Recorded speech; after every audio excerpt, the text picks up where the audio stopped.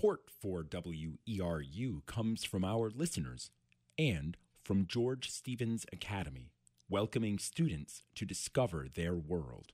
More information at georgestevensacademy.org.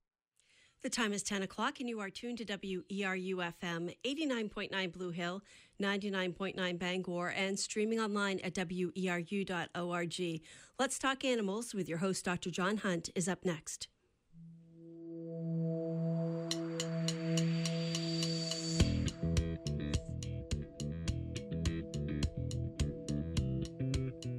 Good morning, this is Dr. John Hunt. Let's Talk Animals, from aardvarks to zebras.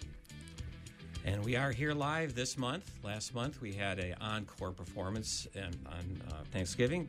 Brad Allen and I talked about turkeys. I hope you enjoyed it. We're moving on to new material this month. I do want to put a plug in for Pet Sounds. That's my show on Sunday morning at 7:30. I've been doing that for 7 years or so. And if you miss the 7:30 in the morning, if you're doing something constructive like sleeping, you can always go on the archives and look at some of my topics. So we are live today. Please call if you want. Call in for questions or comments at 207-469-0500, 207-469-0500 if you have any questions or comments. And I'm very excited today. This is a great topic, maybe a little bit late because it's after Christmas.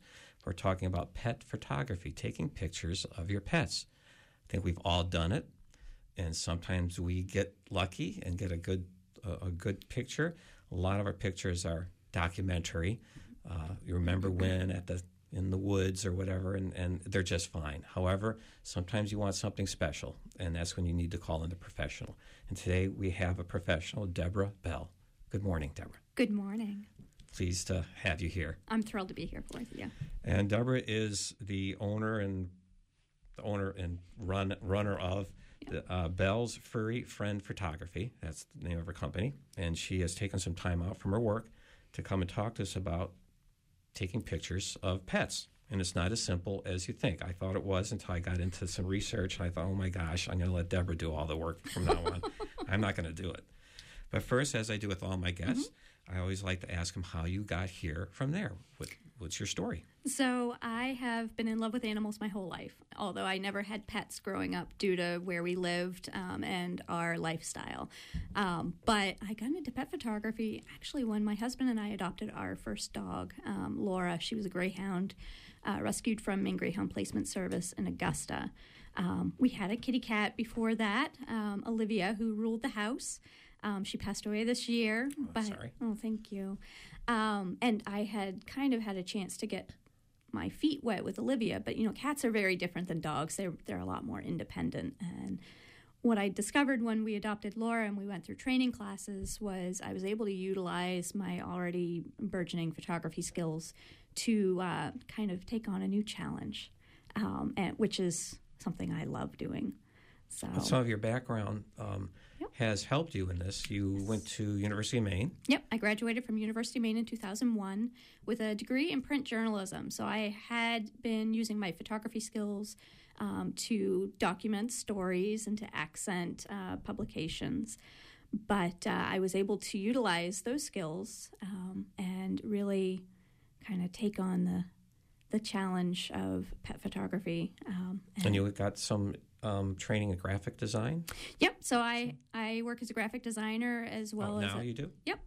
As well as a writer. And that's one of the things that makes my business unique is not only can I do photographs, but I can help my clients put together images onto paper or cards, calendars, or wall art. And I can help them with a custom design so that they're not necessarily having to use templates.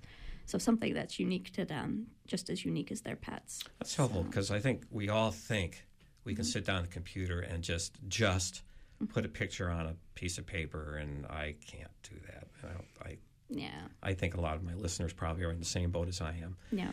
Did you do any photography classes, or is photography something Did you get any formal training in photography? Yep, I have. I took some photography classes in high school as well as in college, and I also own Bell Imaging and Design, which is primarily a people photography business.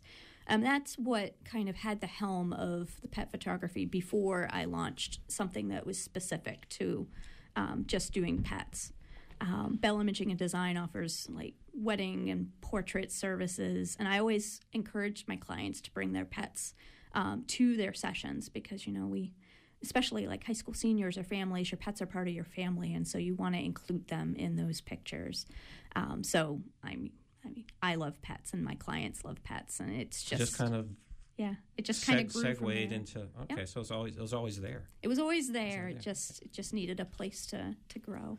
Well, you're a woman after my own heart about journalism. Thank you. My mom majored in journalism at Michigan State. That was her major, so she had a brief career in that. Yep. So that's really cool. So you're using all your training and your interests. That's pretty rare. Yeah. That's hard to do. I feel very fortunate to be able to do something I love and be able to help other people have images and things that they can look back on with fond memories.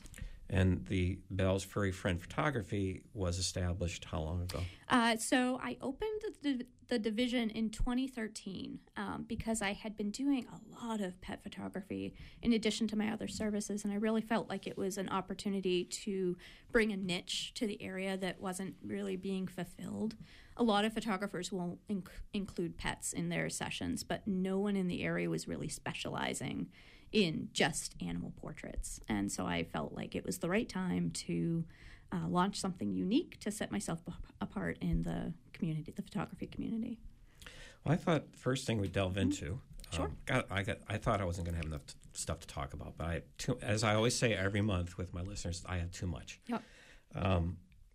I'd like just to go kind of a point by point of Sure. things that, through my research, that are relevant to taking photography, and that hopefully will help us understand two things: how you approach your professional photography, and kind of get an insight of how complicated it is. And also it helps our listeners maybe think, oh, I can maybe when I'm out in the woods, I can use this technique or whatever. So and you're very generous with your time. We'll talk about that later with your pro bono work, but also you do classes with people who want to take pictures. Right. So it's not like you're trying to hog all the business. And that's not at all. That's the impression I got. I was very impressed with that. Thank you.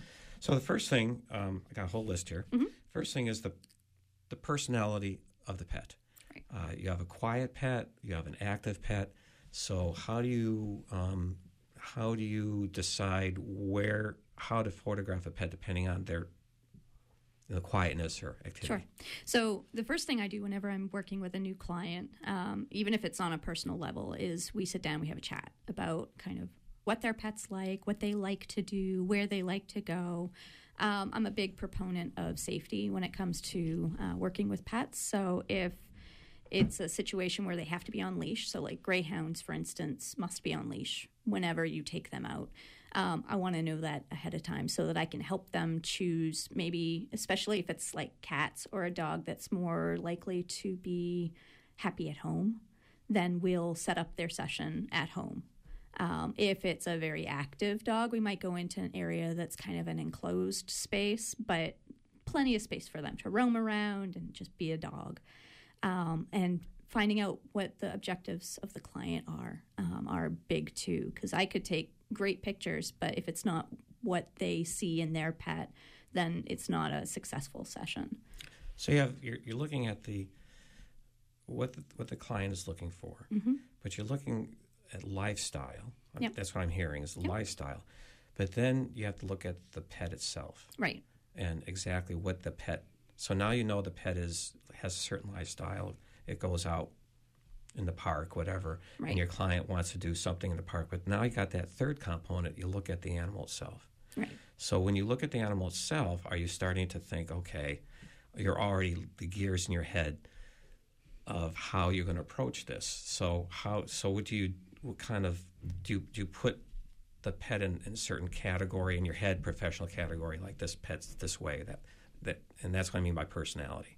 So what's your thought process there?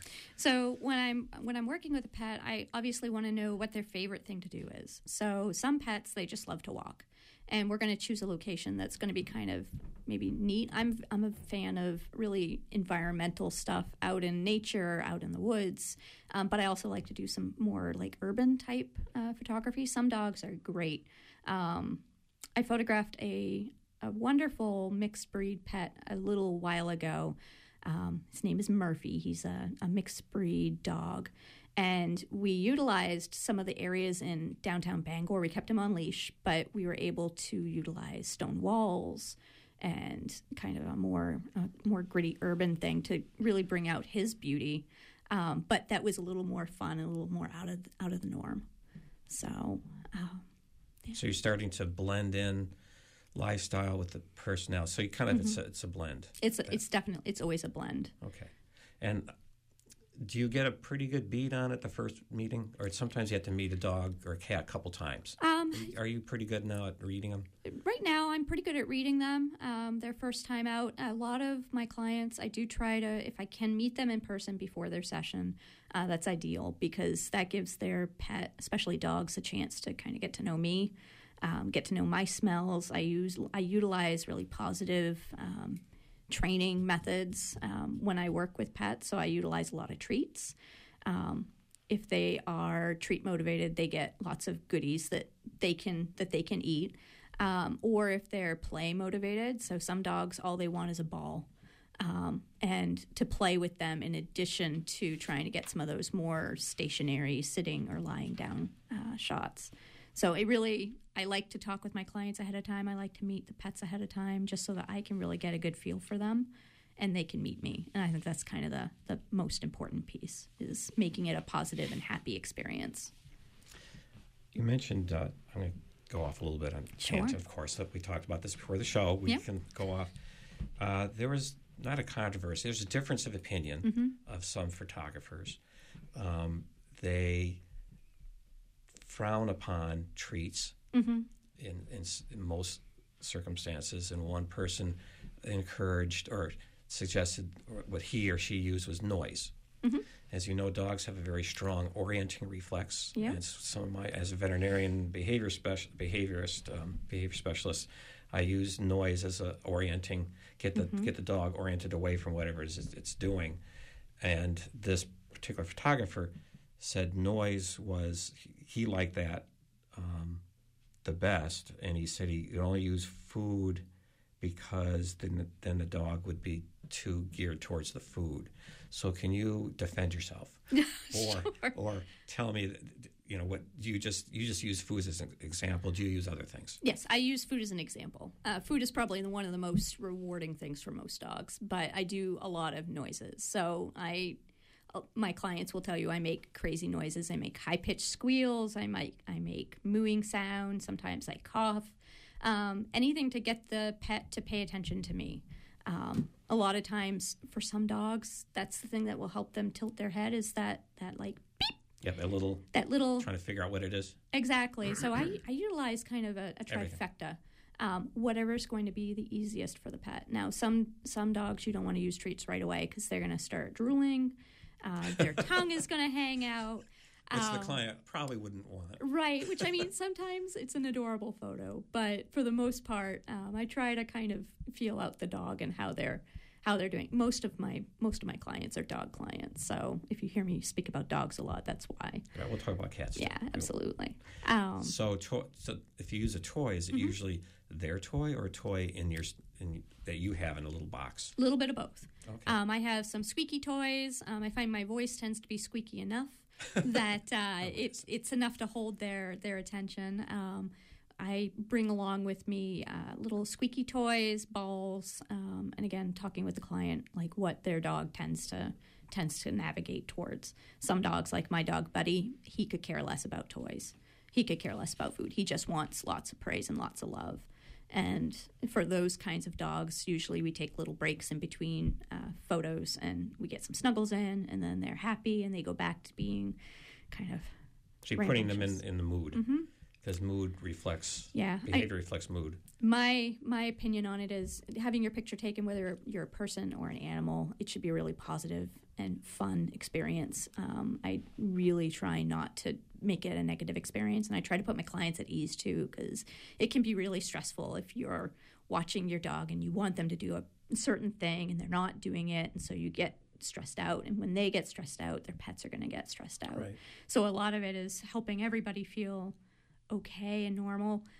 Pet photography sessions can feel a little chaotic sometimes, but almost all of my clients will tell you that when they see the final result, all that chaos is forgotten. I bet they were worried until they see the final results. Yes. Thinking, oh my gosh. Especially It their was a first mess. time out, yeah. He was pooping and, Like he peed on something.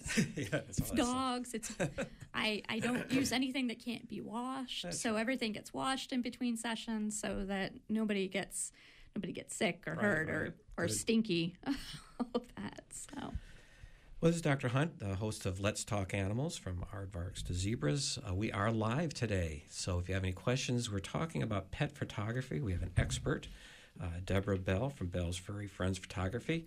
So you can call in at 207-469-0500. This is WERU in Orland, 89.9. And we're talking about personality, how you use using getting an idea of the dog's lifestyle and personality. The other thing I'd like to talk about, we're going to talk about certain Sure. points of helping you get a good picture, is context and backgrounds. Yep. So you can give a little idea of what you do with that, okay. the context of the shot. Okay. So as far as backgrounds go, again, it's talking with the client about what they see as the thing that they think about when they think about their pets. I try to shoot for backgrounds that are not too terribly cluttered, that are interesting, and that are specific to the pet. So if we're talking about a dog that's being photographed at home, or a dog that's elderly or has health issues, their favorite place might be the couch. So we're going to utilize that couch as part of the session.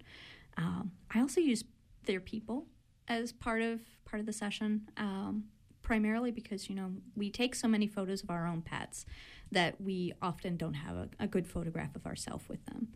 And for a lot of people, including them in, that way they can focus on rubbing behind the ears or giving their pet love and scritches and things that are going to help them relax. It takes their mind off having the picture done too. When I'm outside, most of the time, most dogs have to be on leash, which is fine. We can remove the leash with the magic of Photoshop. Oh, okay. Yeah. Then So we're I use some fixing. post processing. It Very helps good. remove things like drool spots and stray hairs and whatnot. But the simpler is better, and that goes for anybody. If you're a photo passionate person, try to look for really not cluttered backgrounds, something that's going to be interesting. I like using barns and stone and grass and trees. What does a complicated background do? Distract you from A looking complicated at background can distract you. If it's too cluttered, especially if it's somewhere that a lot of pets go, especially a lot of dogs, there's going to be lots of smells and lots of things that are going to distract them, which can make the session a little bit more difficult. So, Okay. Also, context. You mentioned a good one, the couch. Mm-hmm. So there's a familiarity to the pet. Right. How about familiarity to the client and how they link emotions? Have you used context to link their emotions with the pet and their life? How do you do that? Absolutely.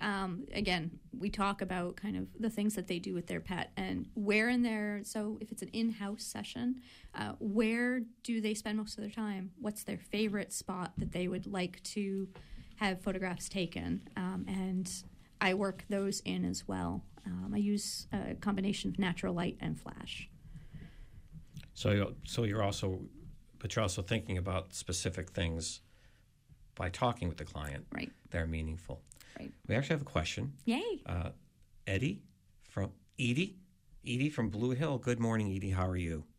Hi. Hi, Edie. I'm enjoying this show, and I do a lot of work with animals, and I love animals. And one thing I just wanted to add that I thought was fun, I was listening once to an animal trainer working with a dog in a film. And unfortunately, I don't remember the name of the film. But one of the things they did was to put a treat on the person's head, maybe like either taped or so that the dog would look at the person's face and not elsewhere where a treat, normally might be in your hand or that kind of thing. And I just wanted to add that because I thought it was fun. I've never tried it. I've never used it. But just in terms of animals' awareness and all the things that animal trainers know, I thought I just wanted to contribute that. So I'm enjoying the show. Thank you so much. Thank you. That's a great suggestion, Edie. Thank you for sharing that. Yes. Well, it could backfire if you have the food on your head, and as you're taking the picture, you take it too late, and you see this big mouth right by your face because he wants to come up to to get that treat. It could be a kind of a Jaws sort of experience. Yeah, I also utilize perspective. So most of the time we're going to either shoot down at our pets. I often will get down on their level, which for some it's also a way to kind of make it a little bit less threatening. Or I lay right down, and of course I usually try to make sure somebody's there to help me with that, so that I don't end up with a dog right on top of me. But to photograph them from below, I call it my mighty dog pose. So like putting a little dog on a stone block or on a stair and then shooting up gives them this feel like they're that mighty dog that's taking on the world. And that was one of the things I wanted to ask about. Photographing them on their level. Most of us are standing there, take a picture downwards, and that's fine. But like you said, you got this whole new... Do you do anything else on their level besides going underneath? What else do you do? Yeah. Do you do all of them on their level? I try to do a lot of them on their level. I try to, partly because it gives me a better, more realistic perspective of the dog. In a lot of ways, it's not threatening. I utilize a lot of dog training tips and tricks to watch their behavior. And that's kind of the other big piece that I think a lot of people overlook is being aware of pet behavior, body language, and when they're using calming signals or they're trying to tell you, hey, I'm really stressed, you need to back off. Sometimes we just stop and we take a little break and just let the pet get back to kind of the way they are. And then we'll restart again when things are a little bit calmer. But I never want to stress out a pet. I don't want to stress out their people. It should be a fun experience. Right. You don't want a picture of them and give them the whites of their eyes. Right. No whites. That'd be a little scary. With the exception of some breeds like Boston Terriers that have the more bulbous eyes. Yeah. Sometimes what could be construed as whale eye or that like really white portion of their eye is normal. But with most dogs, it's not. So this... getting on their level, also getting in close. Yes. Versus far. Tell us about that. So I utilize the lens I use most of the time with pet photography is a zoom. It's a 28 to 300 millimeter zoom lens, which allows me to be a fair distance away, but also to be able to zoom in nice and close. It's generally non-threatening. But getting in nice and close, focusing on an eye or a nose or an ear, paw, tail. I try to include those kinds of detail shots with my clients, especially when I do an end of life or a tribute session, because a lot of times it's those little details that we remember about our pets, how they had like a heart-shaped spot on their side, or I really loved their ears. I try to make sure I have those details in. It's something a little bit different. Profile shots are another one that's really good. You can utilize your hand and kind of hold it out to get them to pay attention and then zoom in nice and close. Now, if you don't have the luxury of having a lens that will zoom like that, moving yourself in and out will also allow you to get nice and close. Well, the zoom lens, I guess they're pretty good these days. If you're pretty far away and you zoom in, don't you get a little bit of a granulation because of the light? You can. So your acuity is not as clarity, not as good. Right, and it all really comes down to the lens. If you know for a fact that your camera or your cell phone tends to get a little bit grainy when you zoom in with it, then I would suggest just moving your body closer to the pet. So that's equipment. Yep. Which a lot of us don't have as good equipment as you. Yeah, I know when I use my cell phone and I try to zoom in, whether I'm taking a picture of my pets or my people, that when you zoom too close, things kind of grain out a little bit, and it's not as crisp and clean as I would prefer it to be. So if you're moving in close and you're at their level, do you have to avoid distortions? I mean, you look at it, you take a picture of a dog, let's say face on, and pretty close, and they have this. The picture looks like they have a huge nose. I mean, because that's the way it's the picture. I mean, do you have to worry about that? Is that? I don't, but I know it's an equipment issue. So your camera should be set up to focus. So a lot of cameras have movable focus points. You can learn about that by reading your manual. I know I said the word. Well, don't talk to a guy about that, about manuals. That just doesn't. Or the quick sheet. But, okay, that's yeah. I was gonna say you don't have to get into the 500-page manual, but please, no. Finding out how to utilize the focus points on it. A lot of times you want to focus right between the eyes or on the upper bridge of the nose, and that will reduce the amount. That's your focal point? Yeah. Okay. So that will reduce the amount of distortion. Will also keep the eyes nice and tight. Okay. Or nice and, not tight, but crisp. You have to, when you're taking close-ups, you have to sometimes have to prepare, get the goobers out of the eyes and stuff. So it's little details that your the owner doesn't, they get goobers all the time. They don't think about it, but you see a big thing in their eye. And I usually, because I'm really hands-on, depending on the comfort level of the pet, a lot of times I'll give them some love and I'll wipe away something that I might see.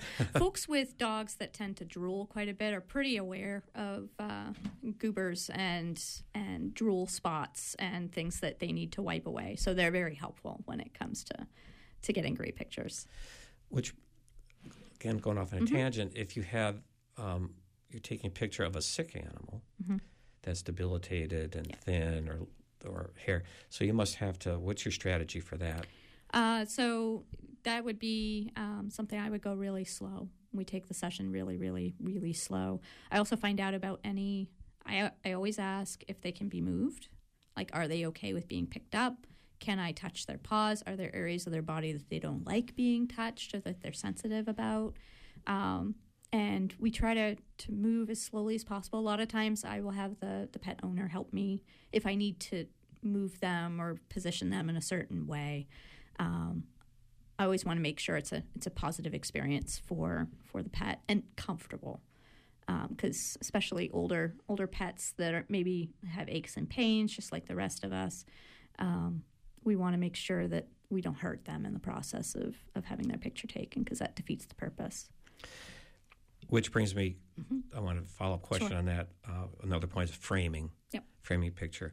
So let's use our sick cat or dog, and you said you have to be very careful, but also don't you have to change the way what's going to be in the picture, because the sick animal may have a growth or a bald spot or some sickly looking thing, and you assume you try to avoid that. I do. You try to make, but so you try to make them look young, or just try to capture the essence of what they are at that time?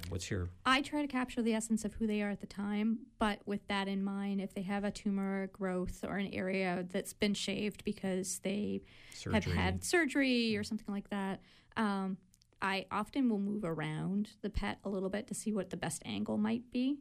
And then utilize something that's positive for them. So whether it's a treat or it's a toy or it's just a scratch behind the ear, utilize that to kind of keep their mind off of it and frame accordingly. So for a lot of pet owners, they run a really beautiful portrait. It might be that if they've had a shave on one side of their body, we photograph from the other side, and just position them so that they've got their best paw forward. Do owners in that situation, do they give you preferences, or they say, I would like that lump in? I mean, do they say, do they give you some cues, or they just say outright, I want it this way?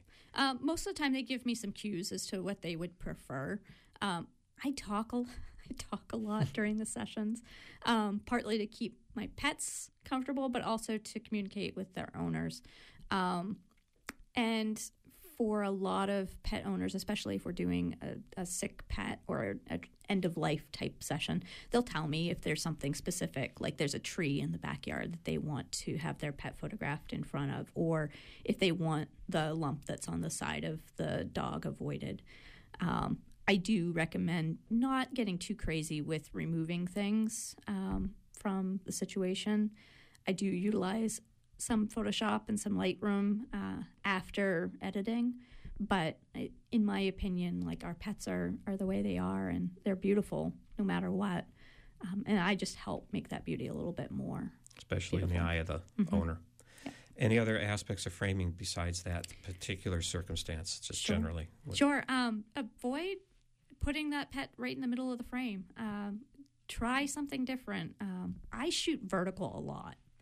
I know most people will shoot horizontal. So, and it's just a preference for me. I do it absentmindedly. So I was trying to make sure I do both a vertical and a horizontal option. There's a feature called the rule of thirds, which is basically positioning your subject just not center of the frame, but either in a third of it. So it might be that there's more white space to the left side of the pet, and they're looking off into the distance, or there's a lot of space above. As a graphic designer, we utilize that kind of rule of thirds a lot, because then you can add additional things, and you can add type if you're going to be doing a card. Right. You can utilize it as an opportunity to do a collage right in the image. And as far as framing and other composition pieces, just be creative. Try to think a little bit like, okay, I've shot with them to the side and I've shot with them in the center. How could I look at this differently? So maybe you shoot from above the pet, or you shoot from below the pet, or you focus on their eye, or you utilize a toy and you shoot through the toy to photograph the pet. So be creative and have fun. So your vertical versus horizontal, when you're doing a vertical shot, your thirds rule, isn't that a little bit more tight? Mm-hmm. So you don't have as much room. So how do you do that? How do you do that? So I mean, I do a lot of this subconsciously now, but with the rule of thirds, you can position them kind of off to the side, or they can take up the bottom third or the 2/3 of the frame. So it might be that it's this really gorgeous portrait of, I photographed a Doberman who's elderly right now, and she's a beautiful dog, very friendly. Her owners are fantastic. And we utilize that rule of thirds to showcase a lot of the body in addition to her face. And it really was beautiful. It worked really beautifully. Oh, good. And now that it's after Christmas, I can start sharing these images. So, well, how about lighting? Flash versus no flash, the fear, red eye, all kind of stuff. Yeah. So what do you do with all that? Yeah. So most of my sessions are outdoors. So we utilize natural light quite a bit, and believe it or not, overcast days can be really beneficial when you're doing photography, especially pets, because you don't get that really glare of the sun. Plus, it's not as hot for them. So I shoot primarily at the beginning of the day or the end of the day instead of midday when it's the hottest and it's the brightest.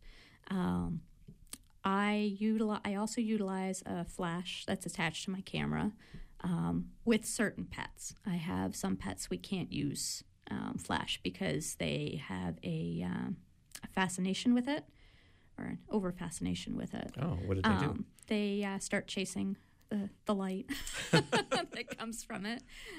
So it's distracting for them. So in that case, I utilize manual a lot when I photograph, so I'm able to adjust the amount of light that comes into my camera right from within and not have to utilize the flash. Windows provide great light, especially if you have nice big windows that face out. I say open them up. Use a lot of... if I'm doing an indoor session, I also utilize a lot of lamps, indoor lights, and windows to pretty much light my situation. And it's really, it's a case-by-case sort of basis. When you do studio shooting, do you have a lot of windows? Is it a bright studio or do you light? So my studio is mobile. So if I'm doing a traditional formal studio shoot, I have a pair of lights that come with me, and then I have a flash that's on the camera. And like I said, it will depend on the pet, because some pets have an over fascination with the flash and the lights that come up with that. As far as outdoors, I look for open spaces and some shade that will allow for nature to help me light things the best. How about when you're dealing with a all black pet or all white pet, and you are in the shadows and you look and where's my pet? it's not there. So what do you do to make your owner happy? So I utilize, like I said, I utilize the sun, but black pets are difficult. I try to figure out where the sun is in relation to the pet, and we turn so that the sun is going to help me light that pet up more. So it might be that if the sun's coming from over my shoulder, I'm going to have them look at me so that they get that light bouncing off their fur. Right. White dogs on white snow are also another difficulty. Too black. Beady eyes. Just two little eyes. Yeah, little nose. That's your pet. Yeah, in that case, we would turn away from the sun, and I would probably turn my shutter speed up a little bit and adjust my settings. I was going to ask you, can you overexpose or underexpose based on your f-stop and all that kind of stuff? Right. I mean, if you underexpose with a darker pet, sometimes that helps to get those extra highlights in there. Okay. The photography editing equipment I have, because I shoot RAW. So for the techies, I shoot RAW, which is it's a format of image. Think of it like a negative. The RAW it allows you to play with exposure a little bit more. It allows you to play with highlights, and it's a manual versus automatic. Well, and RAW is a function. It's a function. Okay. Yeah. So a lot of the newer cameras can either shoot RAW or JPEG, and JPEG is like I know it's over my head. For the basic consumer, you're going to be fine shooting JPEG, but I would highly encourage folks to play with manual, because you're going to have more control over your image, and you're going to have more control over your light, and you're going to have better results. That, to me, when I did a lot of nature photography, I had a manual, and they didn't have automatics. Right. I'm really old. So. It's okay. My first camera it had a little bit of an automatic function, but I had to learn manual. And it was the art of the picture was you adjusting the speed and the f-stop and the lighting and stuff. So these automatics can actually be a double-edged sword. It's easy to get it all in focus, but you may not get the kind of picture you want. Right. It might be overexposed, and it's mucky murky. But the camera read it as the proper exposure. Yeah. And that isn't what you wanted. So that's a warning to our listeners is be careful with the automatics, because you're not going to get what you want sometimes. And if you're using your cell phone, you'll be able to tell if you're shooting into the light, you're going to probably get some haziness behind you, or behind the pet, or in front of them. And that's just shift where you are. So turn just a little bit. Okay. Very good. Yeah. You mentioned people. Yes. Sounds like you use people a lot in your... Yes. Do you... tell me about how you use them. Do you do candid versus posing, and what mixture? I do a little bit of both. So most of the time I will set the person and the pet up in the scenario that I want them to. So, for example, if it's a really active pet, I'm going to probably have them play ball or throw a frisbee or do something interactive that has them having fun with their pet. If it's an older pet or it's a more sloggy pet, so my Greyhound Buddy would be a good example of this. He doesn't play.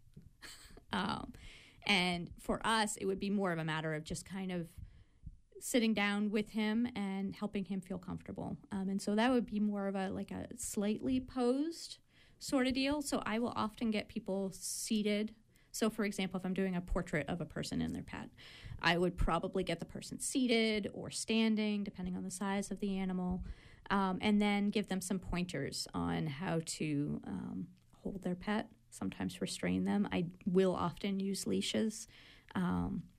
Tricks and looks how like to, you're hugging, but you actually you got a headlock on them and you don't know it. Right, or you're grabbing them by the neck subconsciously, and that's, I mean, you don't think about it, but sometimes it's just, okay, we're going to move that hand down, so you're going to rub their chest, which is a great thing for dogs. Dogs love that. Yeah. They don't like to be hugged, but they like to have their ears rubbed, and neck rubbed, and their belly rubbed. So we hide the leash, so they still have control. So it helps the person feel good about the situation they're in, and it helps kind of keep the pet in place. If the pet pops out, we usually I'll walk them around, and then we'll situate them back. A lot of it's rinse and repeat, especially for younger and active pups who like to move around quite a bit. So, but now you have two problems. You have to make sure the pet is in the right pose, and the owner, because even taking pictures of people alone, you have to get them in the right. So how do you just take a lot of pictures and hope you get the both of them at the same time in the right pose? I don't say that it's luck, but I think some of it is being patient. So the biggest thing you need when you photograph people and pets is patience and understanding that, okay, so Pop got up and moved, no problem. We're just going to put him right back into position. You don't get freaked. Don't get freaked out. Then the owners get freaked out, or they get uncomfortable, or they get frustrated, and then their mindset has shifted entirely, and I don't want that to happen. And a lot of times I tell my owners, I was like, just give them love. Rub behind their ears. Sometimes rubbing behind the ear will help perk the ears a little bit. And then my job is just to make the pet pay attention to me, which usually the funny noises that I make are enough to make the people laugh too. So it's kind of a bonus. So you're a regular comedian. Yeah, I am. I'm a pet portrait comedian. I'm a silly person when it comes works. to, and that's the way you have to be. Yeah. I mean, you kind of have to have a sense of humor about it. Good. Well, this is Let's Talk Animals, Aardvarks Zebras at WERU FM 89.9 in East Orland. We're in the studios live today. Please call 207-469-0500 if you have any questions for our guest from the, from the Bell's Furry Friend Photography. Deborah Bell's here, professional photographer of pets. We're talking about how we take pictures and a lot of ins and outs and all the complications. So please call for any kind of comment or question you may have for Deborah at 469-0500. We don't have too much time left, so don't wait. Call if you can. And we're going to keep moving on as to different points of photography. And anything that I omit, please include. Freeze action. Okay. So these action, are you saying that they're running around? So what's your technique? When do you use it? That sort of thing. So if they're running around and they're moving, I make sure my shutter speed's fairly high so that it stops that action as quickly as possible. What's the minimum? 120? It depends on the lighting and the area. Okay. Your manual will tell you. If you trial and error will also kind of give you a good feel for that. And if it's a darker kind of lighted situation, using flash will often stop motion fairly quickly. And the pet won't be as disturbed by it because they're in the middle of doing something. They're in the middle of having a great time. Okay. Having started out photographing greyhounds, they move very quickly most of the time. Yeah.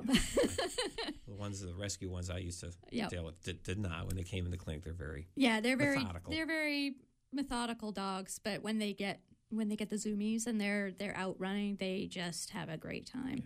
If it's the middle of the day and it's bright sun outside, you probably don't have a lot to worry about in terms of freezing motion. But making sure your shutter speed is high enough is a good place to start. What's the burst mode? What's that? So burst mode in most cameras will allow you to take multiple pictures like really fast. So you hold down the shutter and it takes like 6. Exactly. Okay. And that's do you use that? I don't, but I have clients who do. And that often will help them get that one shot that is fantastic, that has that dog like in the middle of that bounce, maybe grabbing the frisbee or the ball, and yeah. Is there something off topic a little bit that professional sports photographers use the burst mode? Then they can just take the 20 frames and pick the one that has the ball right at the so they're cheating. Well, they're doing their job with the tools that they have. Yes. My brother used to took pictures of football, and his pictures would be on the front of the local paper, but he just got it just right. Yeah. So I applaud my brother for his expertise.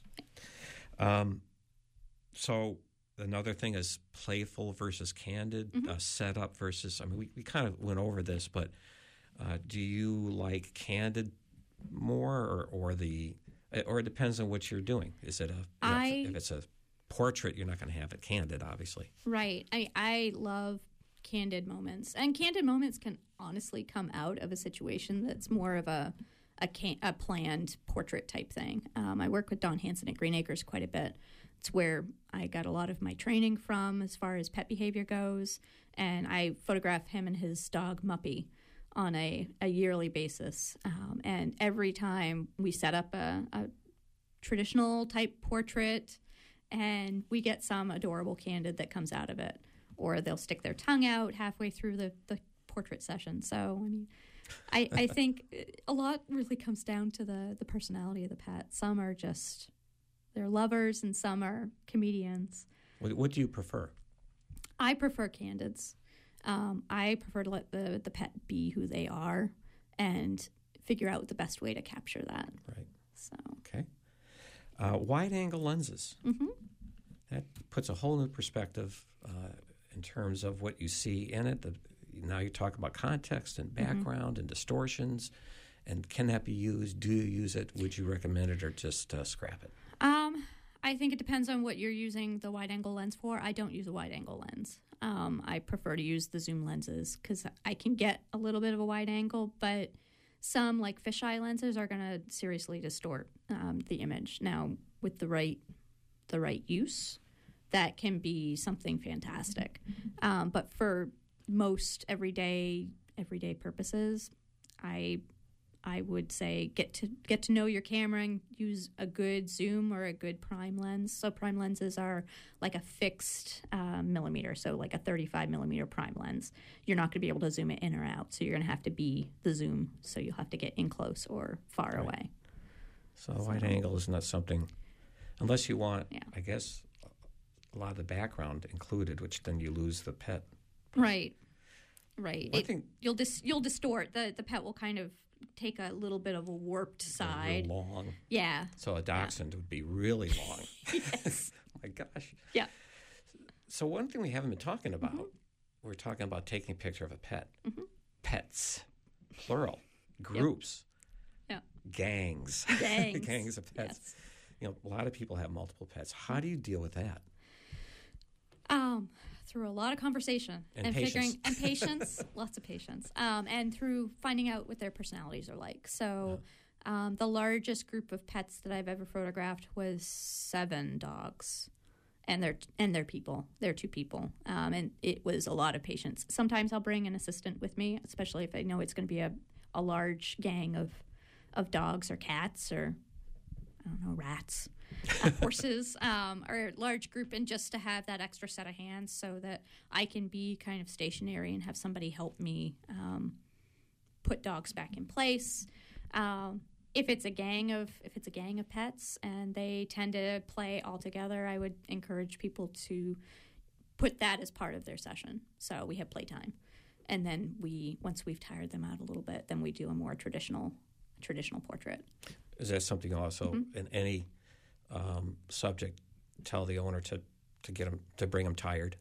Or sometimes you don't want them to be tired. A little tired. So dogs like labs and really active dogs any dog really should have a short walk before they come to me. I usually recommend that my pet owners withhold a little bit of their breakfast or dinner or don't overindulge them with treats before they come, because I want them to focus on me. Right. And to bring with them toys and whatever their pet loves. Some dogs and cats have their favorite toy, and so I want them to bring that with them. When it's conditions like it is now, it's wet and muddy and snowy, walk them on leash to hopefully not get them dirty. Yes. And dogs that require grooming, have them groomed a couple days ahead of time. Not that day. Not that day. Yeah. Just unless like a haircut. unless it's a light haircut or a bath. Yeah. Okay. So those are some of the best ways to set yourself up for success before your pet photography session. I do have a guide that I send to clients before their session that answers a lot of questions on how to prepare them, how to choose colors, if they're going to be part of the session, so like clothing colors, clothing styles, and some basic guidelines about how to make this an awesome experience for their pet. How about cats? We haven't talked about cats. And exotics. And exotics. We don't have much time, so we've got to cover these guys. Okay. Birds and chameleons and lizards and snakes and kitty cats. So I haven't done a lot of lizards. I photographed a really beautiful bearded dragon a little while ago, and that was a great experience. I want to do more. So if you have an iguana or a lizard, no snakes, please. No snakes. Oh, come on. They're nice. No snakes. You're running a business. You can't turn away clients now. So it's really, cats are, it will all come down to if they're playful or if they're shy. Okay. I have 2 kittens in my house right now, and I'm training them with the cell phone that they love having their picture taken because they get rewarded. So they get food after they have their pictures taken. We play. I've been photographing a lot of kittens lately, so a lot of it's just play. So active, candid. Active, candid, and then once they've played and they've gotten tired, then we do the more traditional kind of lying down or sleepy shots. I don't do a lot with dressing up pets. I would never tell my client not to, but a lot of it will come down to if the pet's comfortable with that. I do recommend not bringing choke collars or prong collars to the session, and I don't allow the use of e-collars during a session just because it's a distraction. But, I mean, what you do with your pet is your business, but for the best success with your photographs, we want to set the pet up for the best experience. So the cat's mainly is candid. It's very little posing. Very little unless posing. Unless you're holding in someone's arms. And then, I mean, if you're holding your cat, you want to settle their bum in your, like, the crook of your elbow, or have your hand under it, so that they don't feel confined, but they feel supported. And lots of scratches. And again, it comes down to the cat. Some cats just want you to leave them alone, and they will allow you to take their picture if they're on their space.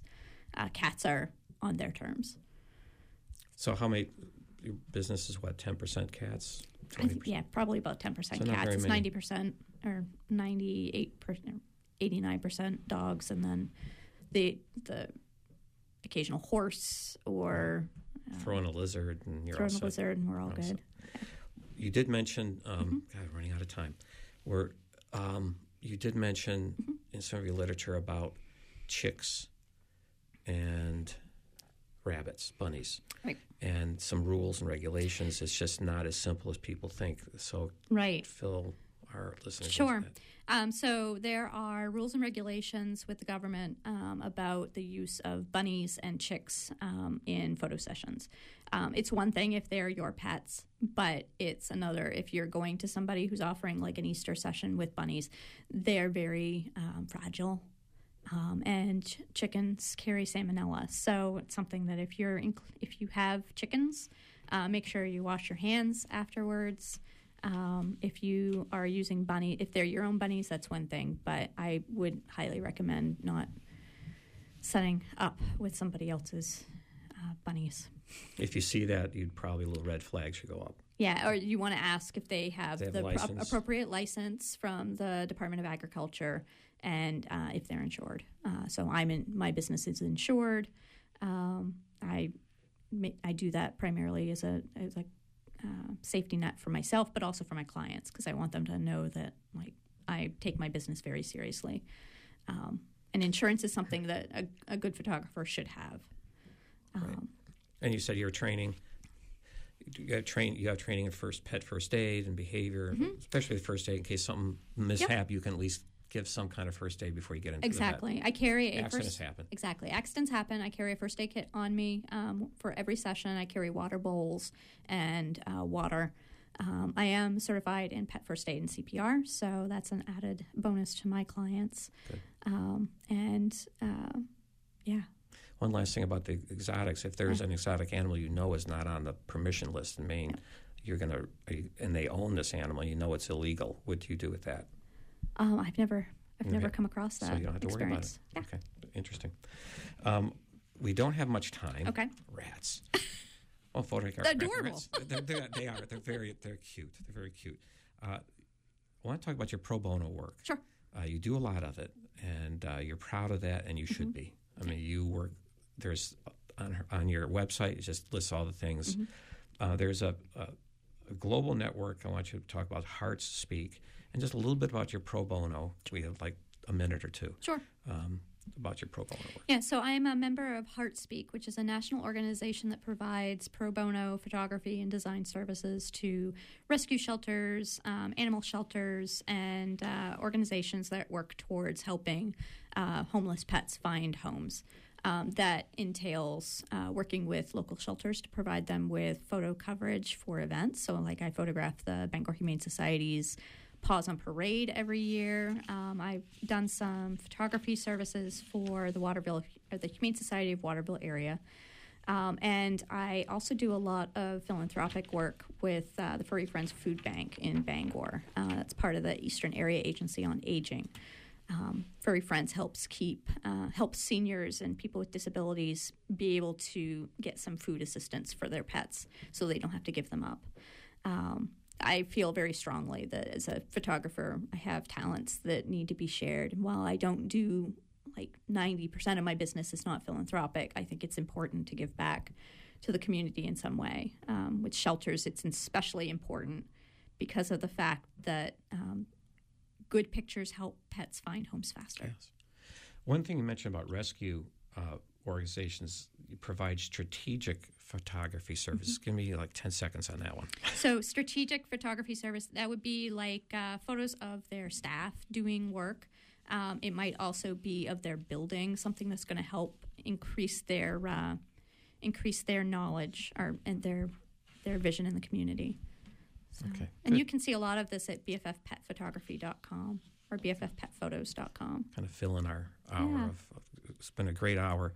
You have packages that very good, amazing imagination. You have the storyteller. Yep. Where you create a story for your pet.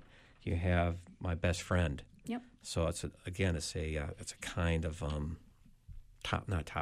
category. You have tribute sessions we talked about with our older animals. Deborah Bell, thank you very much from Bell's Furry Friend Photography. We've run out of time. Look on her website to fill in all the stuff she's done. But I think most of us know what you do and how complicated it is. Thank you so much. Thank you for having me. This is Dr. John Hunt for Let's Talk Animals, from Aardvarks to Zebras. We'll see you next month, and Happy New Year.